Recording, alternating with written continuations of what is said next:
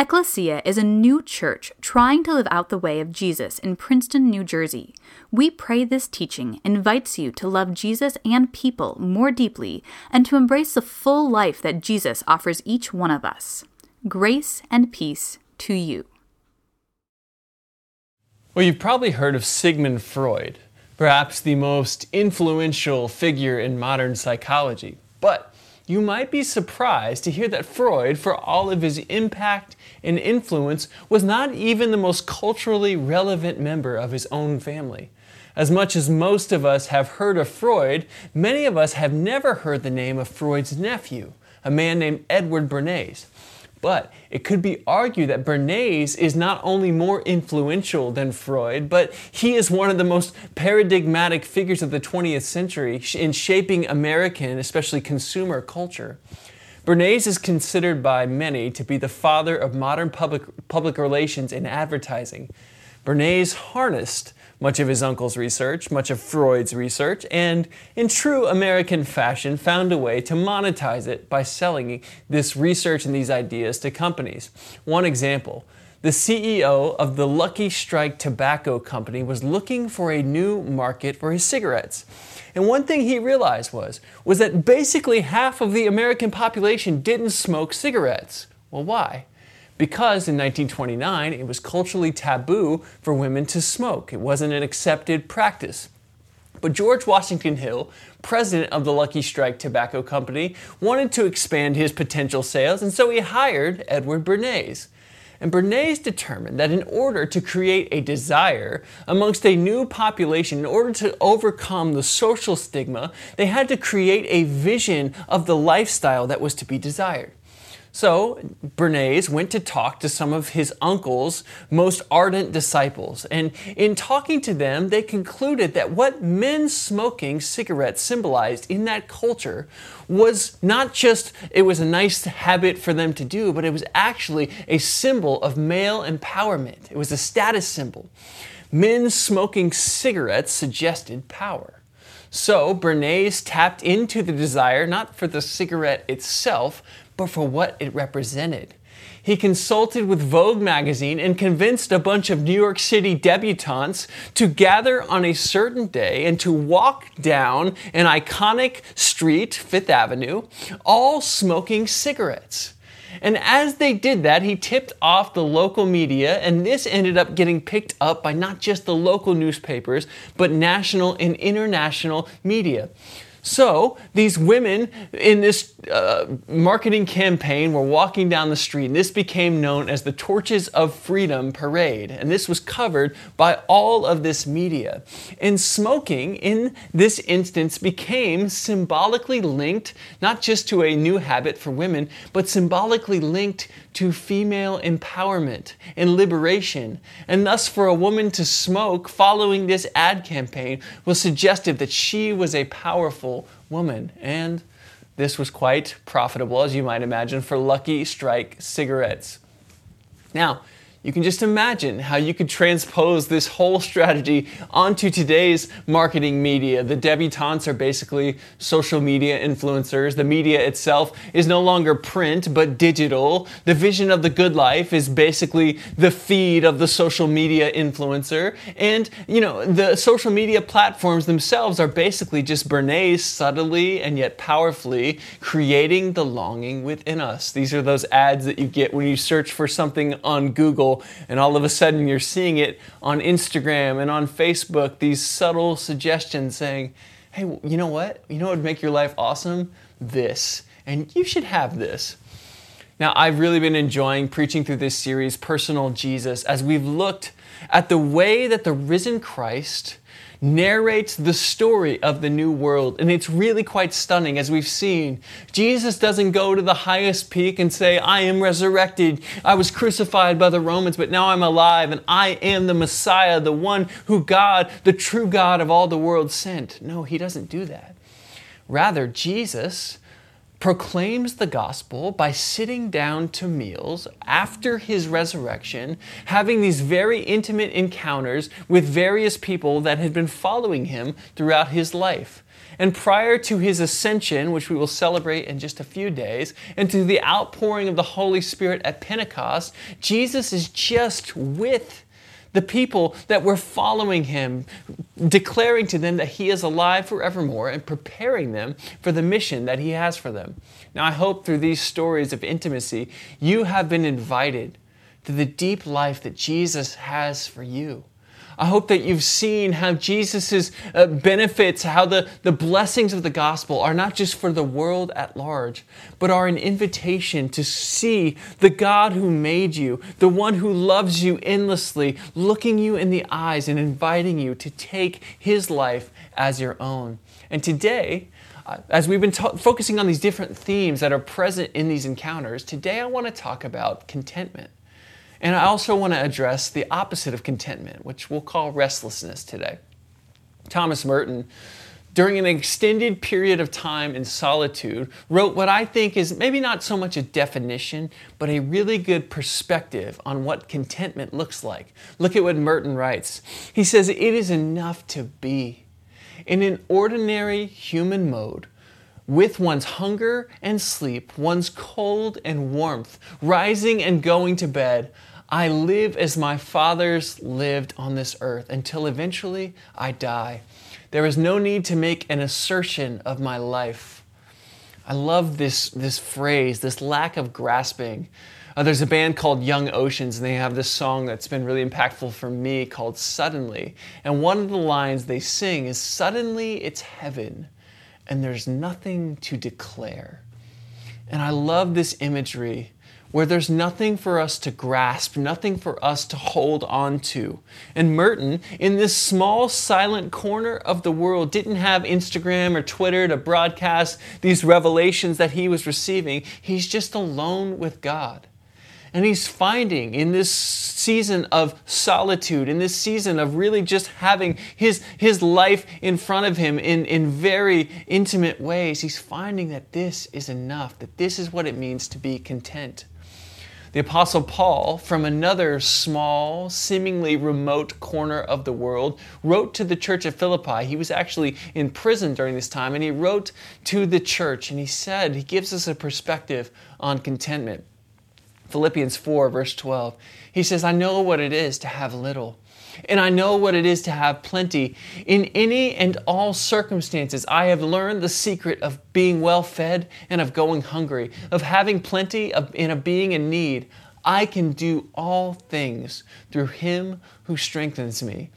Now, this passage is often ripped out of its context and treated as some sort of spiritual steroid or rubber stamp of success on everything we attempt. But again, Paul's writing this letter from prison. And when you let the context frame what Paul's saying, you see that what he's saying is not that, oh, I can do anything I set my mind to. No, he's saying that he can be content in every circumstance because of the presence of Jesus, who gives him strength and empowers him for this kind of contentment. Now, Jesus models this, and I do want to say, Jesus not only models things in our life, he is a great example, but he also empowers us towards this life that he's calling us towards. He says, "Abide in him, we will bear fruit." And so Jesus, when we look at the stories of Jesus, we're not only seeing a vision of, oh, that's a great example, but actually something that we are being invited towards. And Jesus gives us the ultimate vision of this empowered life. He moves directly in Luke's gospel from hearing his Father's blessing as Jesus is baptized in the River Jordan, the heavens open, and a voice from heaven declares, "This is my Son, with whom I am well pleased." And immediately from that scene, Jesus is driven by the Holy Spirit to a 40-day period of intense fasting and prayer. And at the end of that season, at the end of this 40-day period, the devil comes to tempt Jesus and tries to divert him from his path. But Jesus, even though he is famished and is far from content physically, he's suffering, he rebukes Satan. Even though Satan says, hey, turn those stones into bread, Jesus won't buy in because his sense of God's approval, that word that was spoken over him as he was baptized in the River Jordan, this is my son, is still echoing in his ears. And that sense of approval and God's mission and God's presence is far stronger, even in this moment of severe fasting, is far stronger than his need. Contentment is to be alive in our own skin, to accept the limits of our bodies, the limits of those around us, the limits of our circumstances, and to find that God, through the power of His Holy Spirit, is strengthening us. I love what Ronald Rolheiser says of contentment, which he calls restfulness in this definition. He says restfulness is a form of awareness, a way of being in life. It is being in ordinary life with a sense of ease, gratitude, appreciation, peace, and prayer. We are restful when ordinary life is enough. Did you catch that, Ecclesia? We are restful when ordinary life is enough. And the opposite of contentment is restlessness. And again, Rolheiser says of restlessness, perhaps no one word so captures the dominant feature and feeling of our culture as does the word restlessness. We are a restless people. Rolheiser goes on to say, the simple and primal joys of living are mostly lost as we grow ever more restless, driven, compulsive, and hyper. Within our lives, there is less ease and more fever, less peacefulness and more obsessive activity, less enjoyment and more excess. And as we turn to our teaching text for today, I want to invite you, just as in these few moments as we're opening the Scriptures, I want to invite you to interrogate your own life, to take inventory. Where do you feel a lack of contentment? Where do you feel a restlessness? Where do you feel driven, compulsive, hyper? Where are you striving and grasping for things? I want to invite you, just as we're opening the Bible together, to consider these things in your own life. Consider how God might be inviting you to a greater sense of ease, a greater sense of peacefulness, and ultimately His contentment that He has for each one of us. Let's turn over to the Scriptures together in John 21, beginning in verse 18. John writes, "Very truly I tell you, when you were younger," this is Jesus talking, "you used to fasten your own belt and go wherever you wished. But when you grow old, you will stretch out your hands and someone else will fasten a belt around you and take you where you do not wish to go." Jesus said this to Peter to indicate the kind of death by which he would die to glorify God. And after this, he said to him, "Follow me." And Peter turned and saw the disciple whom Jesus loved following them. He was the one who had reclined next to Jesus at the supper and had said, "Lord, who is it that is going to betray you?" And when Peter saw him, he said to Jesus, "Lord, what about him?" Jesus said to him, "If it is my will that he remain until I come, what is that to you? Follow me." Now in our teaching text for today, Peter has just been restored by Jesus. Peter denied Jesus 3 times, and now he has affirmed 3 times that he in fact loves Jesus. Jesus then pronounces what seems like an ominous prophetic word over Peter's life. He says, when you were younger, you used to fasten your own belt and go wherever you wish, but when you grow old, you will stretch out your hands. Someone else will fasten a belt around you and take you not where you wish to go. And this is put in parentheses, but it says that this is said over Peter to indicate the kind of death that he would die. Now, historically, Peter was martyred during the persecution of Nero, as Nero persecuted some of the earliest Christians in Rome in the early 60s. And church tradition says that Peter pleaded, as he heard the sentence of crucifixion, that he pleaded to be crucified upside down, because as he said, he was not worthy to die in the same manner of his King and his Lord. That's incredible. Now, this may seem like a tough word, but Jesus ends with the timeless invitation to Peter that are both commissioned to a life of service and also an assurance that Jesus will never leave us or forsake us. Jesus says to Peter in all of this, he just says, "Follow me." And Peter in John 21 then turns and looks at John and he says, "What about him? Jesus says, of what concern is he to you? You follow me. Now, I think this story is so powerful and so human. Peter is focused on how God is going to relate and maybe bless those around him. He's looking at John's life and he's saying, well, okay, I heard this over my life. What about him? And it's so easy for us to do this, right? We see other people's lives from the outside. We look at what's going on, what we perceive to be the good things in their life, and we say, oh, of course they're happy. They've gotten everything they wanted. This kind of sounds like Satan and Job, but that's a different story. They have a great job. They have a great family. They have a great research grant, or they just have good looks, or a loving family, and everything's great for them. We look at other people's lives and we compare. But what we find is that comparison does not breed contentment. Rather, comparison breeds contempt. And our world is really fueled by a supercharged comparison machine. We can look into the lives of others through social media to see all of their highlights, all of the amazing stuff and the places they get to travel, the stuff they get to do, and the stuff that they have in their house, how clean at least that corner of their house is, right? And how perfectly the light comes in at just the right time. We see so much through these filters, all of this filtered and curated beauty. But Jesus, as he talks to Peter and as he talks to us, cuts right through all of our worrying about other people, all of our sizing up, well, what's going to become of them, which either breeds a sense of superiority and pride in us or a sense of inferiority and a sense of jealousy and lack. Jesus cuts right through all of it, all of this comparison. He says, as Peter asked Jesus, well, what about him? Jesus directs all of the attention of Peter back to him and he says, what concern is that? Follow me. Jesus won't let Peter settle for a life that is looking at the lives of others and comparing himself. He says, you focus your life on me. And in Jesus' invitation is again, both a commission, a purpose. Jesus has been talking to Peter about what it means to be a shepherd. And now he says, when you are older, somebody will take you where you don't want to go, but this will glorify me. But there's also, within this assurance, within this invitation, there's also a promise. Jesus will never leave us, never forsake us. The one who has overcome has overcome sin and shame and circumstance to pronounce a new life. Jesus is saying that no matter what to Peter, and he shows it by the scars in his hands, no matter what, Jesus will always be with Peter. That invitation to follow him is one that stands for all of eternity. So as we talk about contentment, the question for us is, how do we find this contentment?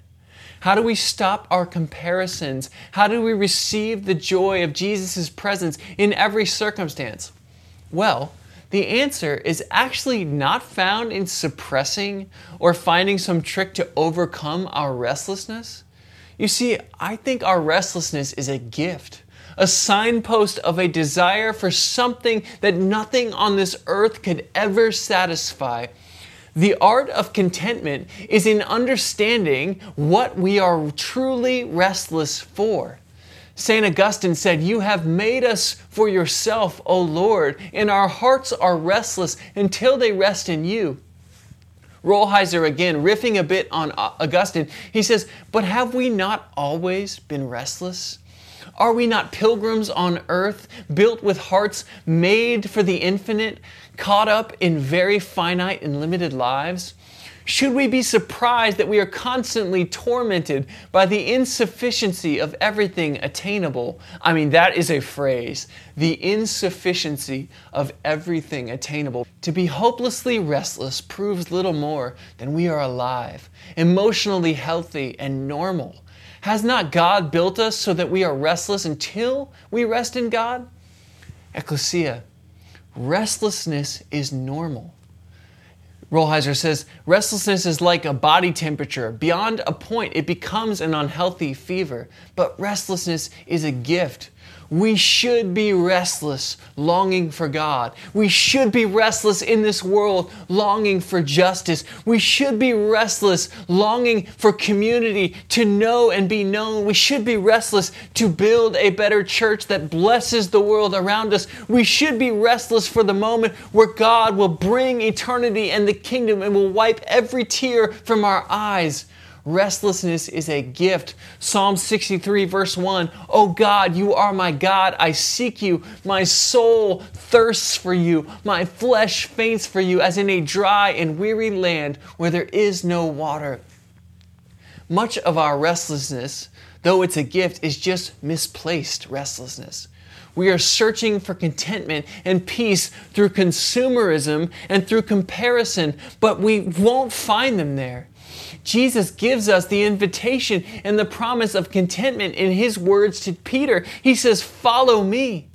Jesus on the cross shows us that there is no place where God's love cannot reach, and that in giving of ourselves throughout our lives, we find an abundance that exhausts every scarcity.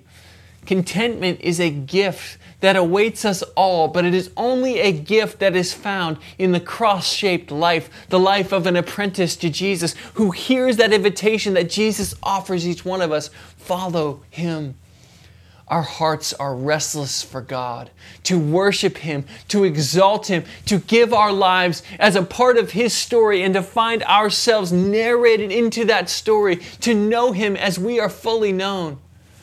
And so today, I simply want to invite you to begin moving towards the contentment that Jesus has for each one of us as He calls us to follow Him. And to do that, I just want to invite you to pray a simple prayer, both as a reminder and as a formational practice. This prayer, I'm going to invite you to pray along with me. Lord, you have made me for yourself. I am restless until I rest in you. Let's pray that together. Lord, you have made me for yourself. I am restless until I rest in you. Jesus promises us that no matter what, He is with us. His rest, His contentment is available to us in every moment, in every circumstance. He will never leave us or forsake us. His invitation stands. Follow Him. Thank you for listening to our podcast. For more information, please visit www.ecclesianj.com.